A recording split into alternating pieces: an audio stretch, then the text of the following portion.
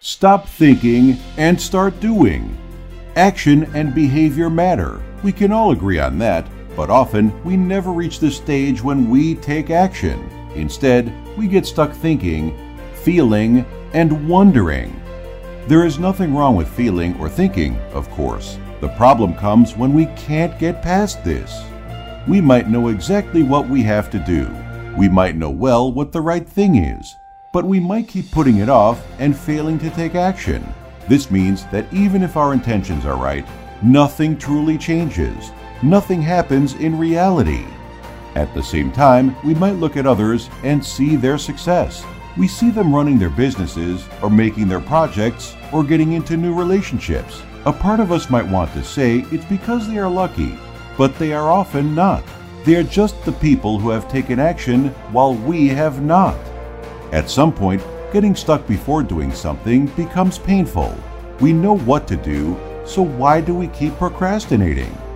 Often, it comes down to a decision. People who succeed choose to do something, not just to wait and see. If we do the same, we will get results. The results won't always involve immediate success, of course, but they will always involve progress, learning, and forward motion. Ask yourself, what are you procrastinating on right now? What are you not doing that you want to be doing? There are always excuses. Not enough time, for example, or not enough energy.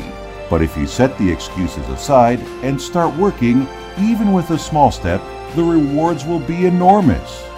If we don't start acting, nothing will happen, and we might put things off indefinitely. Make a commitment to action. Even if it's a small step or a little task, make the choice to get it done today, right away, right now. Only our behaviors will lead to outcomes. Give yourself permission to act and start doing, not just feeling and not just thinking. You will be glad you did. You don't have to be great to start, but you have to start to be great.